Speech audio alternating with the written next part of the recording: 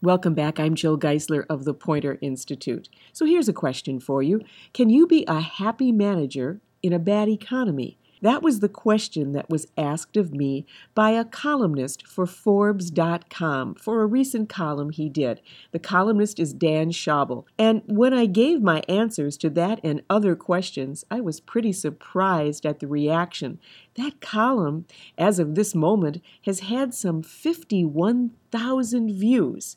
So I guess there really is a hunger for management tips and advice. So what about the question, what does it take to be a happy manager in a bad economy? Here's what I told him. I said it takes three things. It takes strategic thinking, it takes emotional intelligence, and it takes a passion for helping people do their best work, even in the face of diminished resources. I said that when managers think strategically, then they can look at bigger picture goals and they'll determine which of the many, many demands on their time they will make a priority over others. And then with emotional intelligence, they can help their teams recover from setbacks and frustration while they use targeted feedback to encourage their team's progress. And I want you to remember that feedback is a renewable resource. It costs you nothing, but it pays great dividends. Now, what about that third thing, passion? Well, I believe passion can transform you from yesterday's parental-type supervisors into what I believe today's bosses really have to be, agents.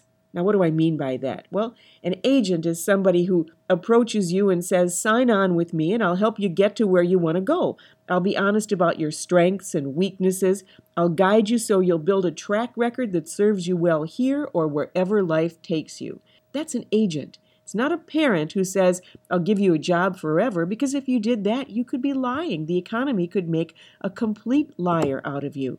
But you can help people do their best work. Now, he asked me another question. What 3 tips would you offer future managers? And my answers were these. Number 1, as I say in Work Happy, What Great Bosses Know, change is the new normal. So you should assume you'll always be managing change and learn to become an expert at it. And number 2, know what you want to be known for, what skills and what values. And then finally, I told him, just remember my mantra, life's too short to work with jerks. As a leader, you can build a jerk-free culture of excellence in your workplace. And then you should have fun.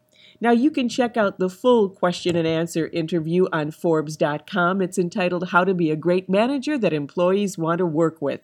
And then maybe it'll go to 60,000 views. And in the meantime, please check out the book Work Happy, What Great Bosses Know. It's a workshop and a book for good folks like you who want to help other people do their best work. I'm Jill Geisler of the Pointer Institute.